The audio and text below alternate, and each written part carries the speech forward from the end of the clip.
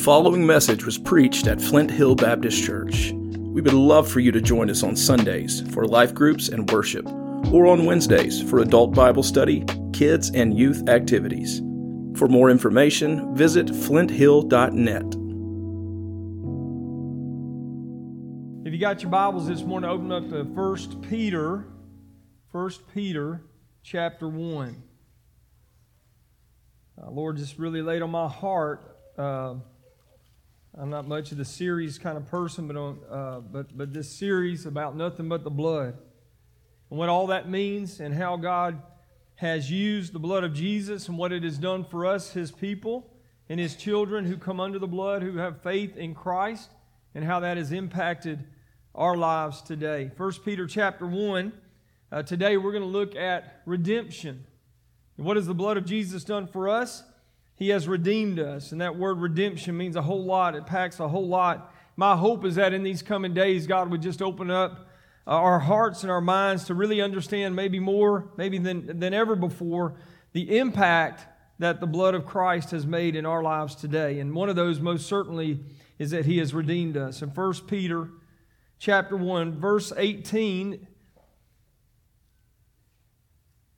"For you know that it was not with perishable things such as silver or gold that you were redeemed from the empty way of life handed down to you from your forefathers, but with the precious blood of Christ, a lamb without blemish or defect. He was chosen before the creation of the world, but was revealed in these last times for your sake. Through Him you believe in God, who raised Him from the dead and glorified Him, so your faith and hope are in God." John MacArthur made a statement about redemption. He said, it's the wonder, this passage, the wonder of redemption.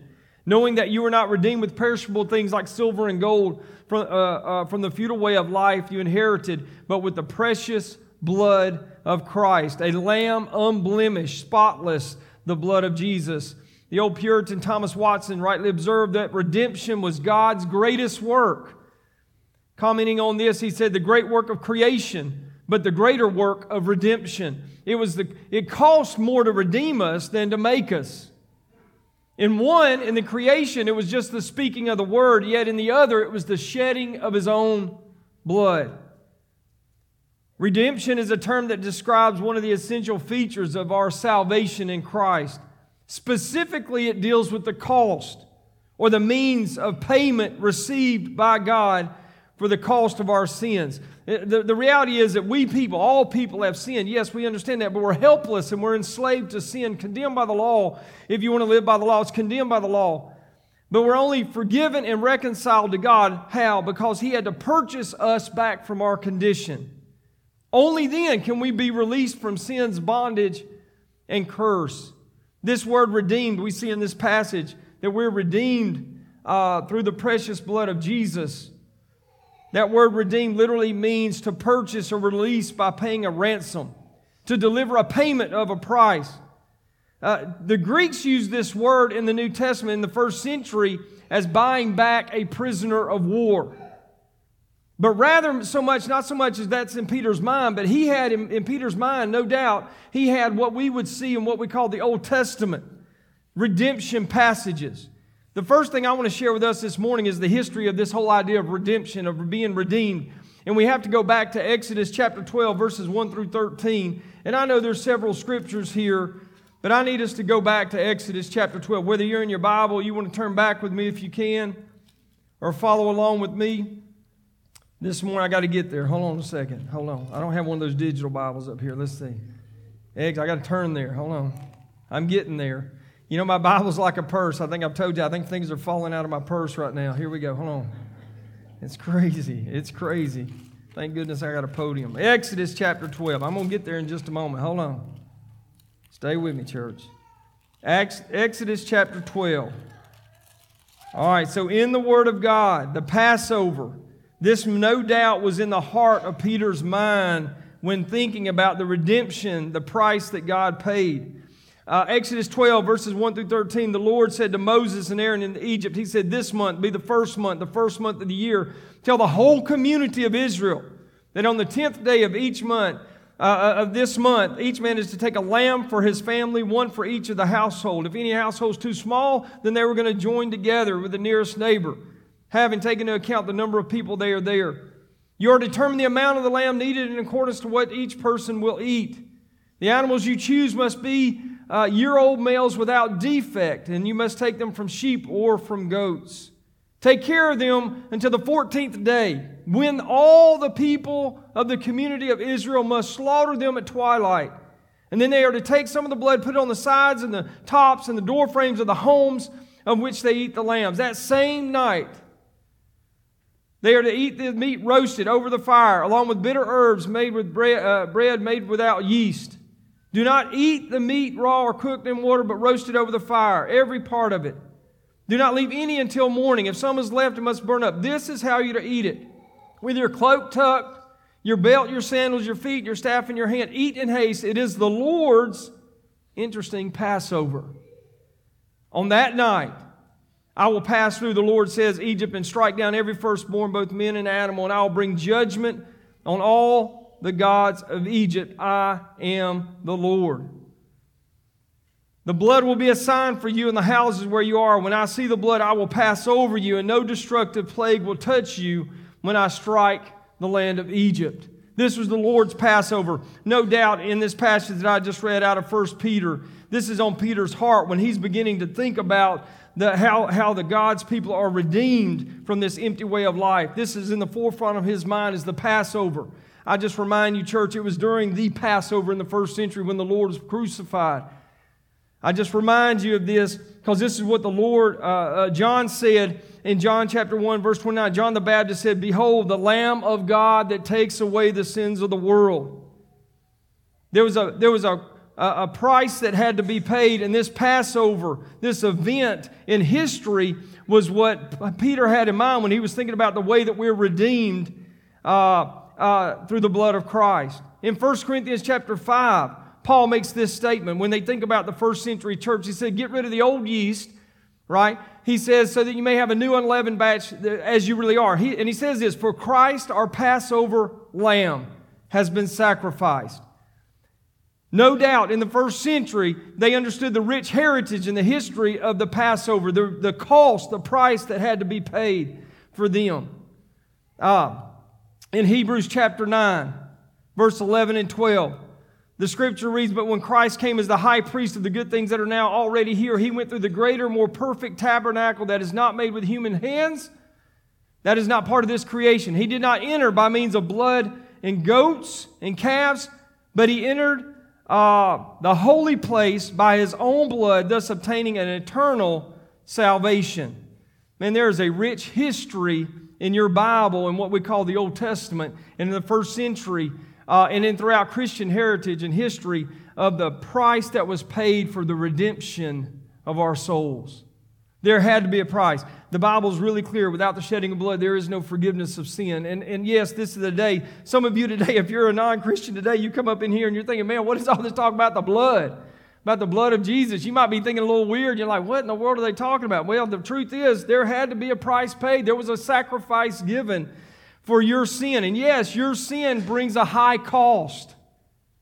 There's a high cost. That's the second thing. Not only there's a rich history, but there is a cost that has to be paid. In Psalm 49, verses 7 and 8, the scripture says, no one can redeem the life of another or give to God a ransom for them.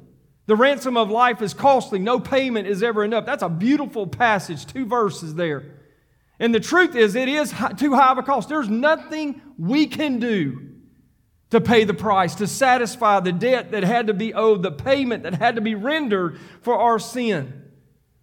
There is nothing we can do. In fact, the scripture says, he said, you were not redeemed by what? Silver or gold. In that day in the first century, and maybe even still today, silver and gold was the highest valuable commodity that could be traded. One of the highest. And it would have been seen in multiple places. Most certainly they would have known it in the history. It would have been seen in ornate places, even in the temple. But the truth is, even silver, it doesn't matter how much gold you have. Let me put it in our terms. I don't care how big of an IRA you got at the house or in your account, how much money you make or what you have, what you live, doesn't matter. There is nothing that you can give that is adequate for our sin before a holy God. Yet, but the blood of Jesus alone. I mean, we sang about it this morning. Nothing but the blood. Friend, I want to tell you, there's a high cost on ourselves that had to be paid. We know this. We know the Scripture says in Hebrews chapter 10, verse 3 and 4, but those sacrifices, talking about the sacrifices given at the temple, are annual reminders of sin. They knew that even in their history, what we just read in the original Passover. They did that every year. Why? Because it was never sufficient. The Bible says it's impossible for the blood of bulls and goats to take away sins. There's no ritual, there's no shedding of blood that will last forever. Yet, the blood of Jesus that was shed for me and you. The precious, beautiful, spotless Lamb of God that was slain, as John the Baptist said, for the sins of the world. The high cost that had to be paid. And I say that. I don't know if we really embrace that enough. The price that was paid for me and you for our eternity, to be reconciled back to God. Not once now, but forevermore. It really leaves us, if you're really honest, there's nothing I can do on my own, nothing I can generate, nothing I can produce that would allow God to say, okay, your sins are forgiven. There's nothing. There was an old statement given years ago, what are you going to say when you get before God when you're in heaven? How do you think the Lord's going to allow you to enter into heaven? That's, a little statement said long ago. There's nothing you're going to say. Friend, hear me on this. Friend, listen to me. Just because you might be religious and come into the house of the Lord often or serve, those are beautiful things, but if that's your understanding of payment for the sin that you have before a holy God, you will fall short. There is only one way. Please hear me, one way. And it's not coming to Flint Hill. I want you to come to Flint Hill. That's great. It's only through the blood of Christ. I know I'm going to say this over and over again. It's through Him. He redeemed you. He paid the price for our sin. And when we talk about coming under the blood of Christ, it's by faith in Jesus, in His death, and yes, His resurrection. It is only in Him and Him alone. Jesus stood before the crowd on that day and He said, I am the way, the life, and the truth. There is no way you're going to make it to the Father except through Him and Him alone. Let me put it this way. There's no way to know forgiveness of sin and the assurance of heaven. Friend, if you're here today and you're wrestling on the inside of your life right now and you're trying to figure out what is that void, I can tell you what that void is. God created you to know Him. But when sin came in, it created this distance, this barrier, this hindrance. But thanks be to God, God did for us what we couldn't do for ourselves, and He came and died on that cross in our place. It leads me to my third thing here, this statement about redemption. There had to be this reckoning of sin. In 2 Corinthians chapter 5, verse 21, the Scripture says this, God made Him who knew no sin to be sin on our behalf. That means Christ, so that we might become the righteousness of God. In 2 Corinthians chapter 5, 21, Paul speaks about this spiritual truth. It's something we need to hang on to. There had to be a reckoning of sin. God had to make Him who had no sin to be sin for us. The word here is imputed, not imparted. In other words, He imputed the guilt of sin to Christ on the cross. He didn't impart sin personally. No, He was the lamb that was slain. He was pure. Totally, completely free from any taintedness of sin. Yet, He was imputed with the guilt of sinners. He held upon Himself. It was given to Him on the cross, our sin. It was our sin. let me get real personal. It was JJ. My sin, my unbelief that drove Him to the cross. And you say, many years ago, the Bible says that even before this creation of the heavens and the earth, He knew me by name. And the same is true for me and you. In 2 Corinthians chapter 5, verse 21, when we think about the redemption, the price that was paid, God imputed to Him, reckoned to Him this guilt. He assigned to Christ the guilt of all sinners. Everyone who would come to Him, that guilt was unleashed on Christ on the cross. He took it upon Himself. He took it upon Himself, this guilt. It had to be reckoned unto Him. Let me just say, praise be to God today. Friend, the most difficult place to be is any person today, and your sin has not been reckoned unto Christ. That means you still stand with your sin today before a holy God. And it is only going to be through the blood of Jesus Christ that any of us will be able to be reconciled to Him, to have the forgiveness of sin and the assurance of heaven. It really is a remarkable statement saying that God made Him who knew no sin to be sin on our behalf. It's a beautiful thing, a beautiful picture. The perfect Lamb of God. John the Baptist had it right. He was going to be slain, right, for the sins of the world. He was going to take upon that sin, take it upon Himself, and take it to the cross. Literally, we were the ones responsible for it. We were the ones that should have paid the price. But it was never sufficient. And God knew that. God knew that. Even before the creation of this world. I mean, listen, what happened in the garden didn't catch Him by surprise. It was redemption of the souls of men and women and boys and girls today that He had on His heart and in His mind when He set things in motion. Long, long time ago. And thanks be to God today that there is still time today. Today, please hear me, to turn to Christ and know Him personally. To apply the blood of Christ in your heart and soul today. There is still time today to trust in Jesus Christ alone. He is the perfect Lamb, the spotless Lamb. Many scriptures teach about this taking on the sin. Remember this in Isaiah chapter 53, verse 5. He said He was what? Pierced for our transgressions. He was crushed for our iniquities. He Himself, 1 Peter 2:24, bore our sins in His body on the cross. Hebrews chapter 9, He bore the sins of many. Simply put, MacArthur makes this statement. He said God treated Christ as if He were a sinner. He imputed the guilt to Him and exacted from Him full payment for it. His death. The blood that was spilled on Calvary was on our behalf. He bore it. He took it upon Himself. God put our guilt into Christ's account and made Him pay the penalty.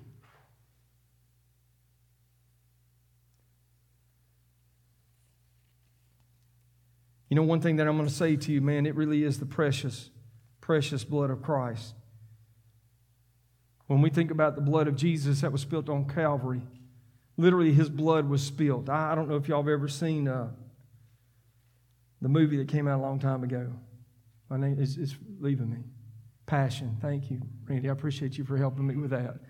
I don't know why looking at Randy helped me right there.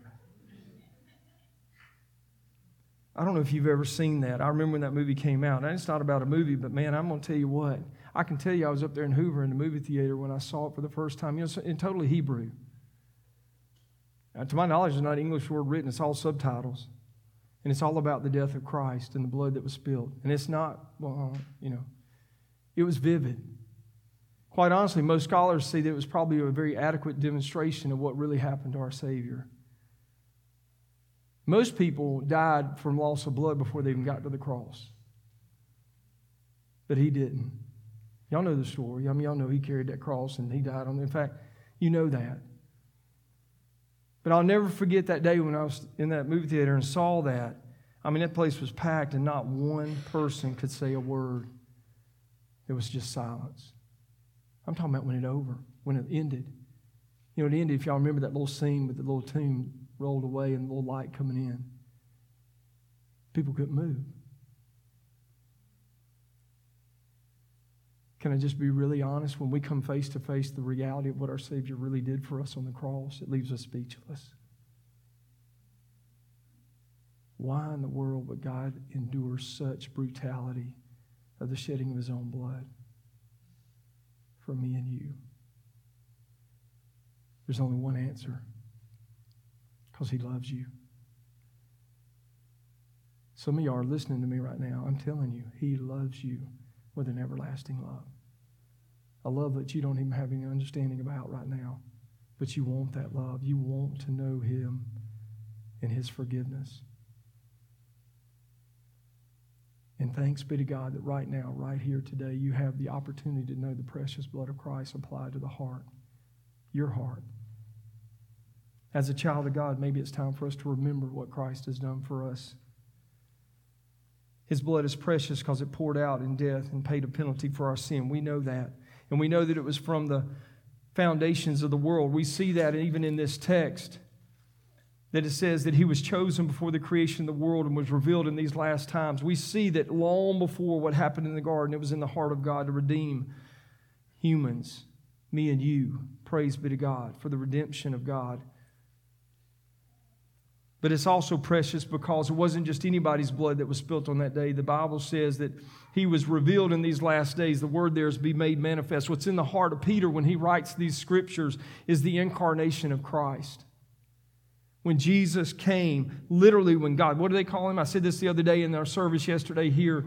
They called Him Emmanuel, God with us. See, there's only one person that could walk sinless, perfect, spotless Lamb of God, and it was God Himself, clothing Himself, robing Himself in humanity. Paul makes this statement in Philippians chapter 2, verse 6 and 8. In fact, in your Bibles, this will be set apart, almost like a poem.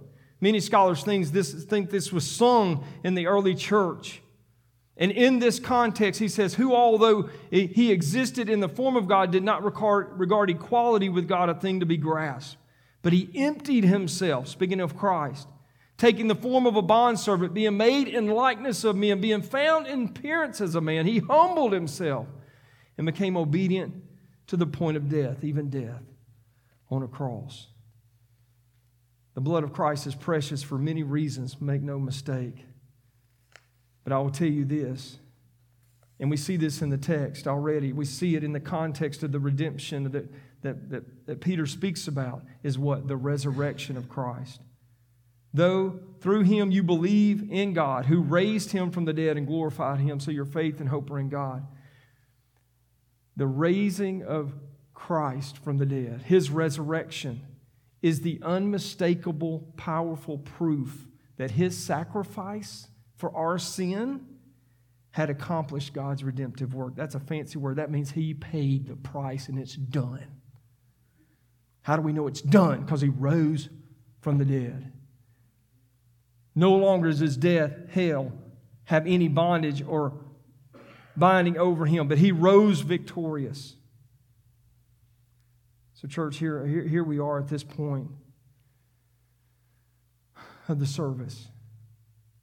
When we think about the redemption of Christ and all that Christ has done for us, one or two things are going to happen in our hearts right now this morning. My hope, if you're a child of God, if you know Christ personally, that God would just soften our hearts, maybe to praise Him this morning and thank Him for the incredible price that He paid. But I might be speaking to some of you here today that have never known the beautiful, wonderful, precious blood of Christ applied to your heart. And friend, I'm just going to invite you today, in just a moment, we're going to sing a song. It's called a song of response, a song of invitation, and make it real clear. If you're here today, please hear me. And you know in your heart, you need Christ personally. You need the blood applied to you, your heart. When we begin to sing, we're just going to open up this altar. You come. You come. Come to Christ. Now, some of you here, and you know Christ personally, and yet, for whatever reason, you've been somewhere, but now God's called you back home, called to recommit your life to Christ, called to just say, this is where I need to be, this is what God's called me to do, and I want to live for Christ from this day forward. You come. And there may be some of you here today, and you may be like Lily or Carson, have committed your life to Christ, but you've never followed through believer's baptism. Friend, I'm not here just looking for something. I'm telling you, look, today's the day to make public your profession of faith in Christ. Today's your day to tell the world, I'm not ashamed of the gospel. I'm not ashamed of Jesus. The price He paid for me. Blessed be the name of the Lord. I want to be aligned. I want to let the world know that I love Him, that I've trusted Him as my Lord and Savior. So in just a moment, I'm going to pray. We're going to sing, and I just want you to come. Father, we just want to thank you, Lord, right now, in the precious name of Jesus Christ.